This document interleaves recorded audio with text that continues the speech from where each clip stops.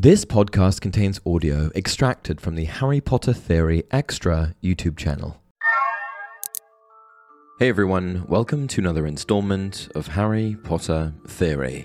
Today we'll be discussing the likelihood of whether or not Albus Dumbledore, famed Hogwarts headmaster, was a descendant of, quite possibly, the most famous wizard known to us Muggles, Merlin.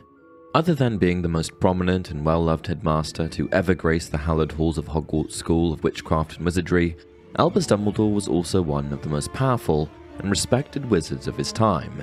In fact, he even received the Order of Merlin, first class, for defeating the dark wizard Grindelwald.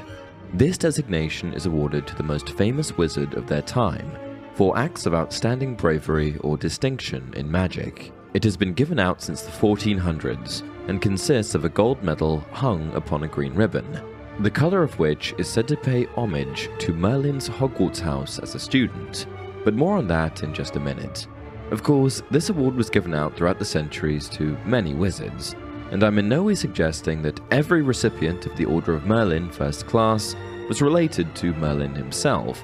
However, in a wizarding world in which true coincidences are few and far between, it seems like a rather strong possibility that this could be a little Easter egg left by Rowling to indicate a connection between the two wizards, one that goes beyond their magical accomplishments and reputations. But let's put that aside for now, and take a deeper look into Dumbledore's heritage.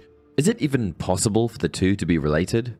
Born in the summer of 1881 in the wizarding village of Mold-on-the-Wold, Albus was the eldest child of Percival and Kendra Dumbledore. Now, considering the rumor that Kendra Dumbledore was said to be Muggle-born, speculation that she viewed with considerable contempt, it is quite unlikely that she was a descendant of the wizard Merlin. On the other hand, Percival, Albus's father, came from an English pureblood or half-blood wizarding family, meaning that it is possible for his family lineage to be connected to Merlin.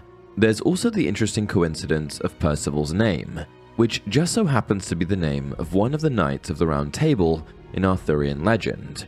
Could this be just another coincidence? This, of course, brings us to Merlin himself. Much of the Arthurian legends that are told about Merlin do not align with the wizarding world of Harry Potter. For starters, these two figures exist almost 1,000 years apart. The Merlin known within the stories of King Arthur and the Knights of the Round Table exists within the early 6th century. Yet, from what we know about the introduction of the Order of Merlin, it would seem that the Wizarding World's Merlin lived much later. Not to mention that Merlin was a well-known Slytherin pupil at Hogwarts, and Hogwarts didn't exist until the 10th century, meaning that Merlin could have only attended the school after it was founded. So, even if he was born well before the 15th century, he certainly wasn't around before the 10th.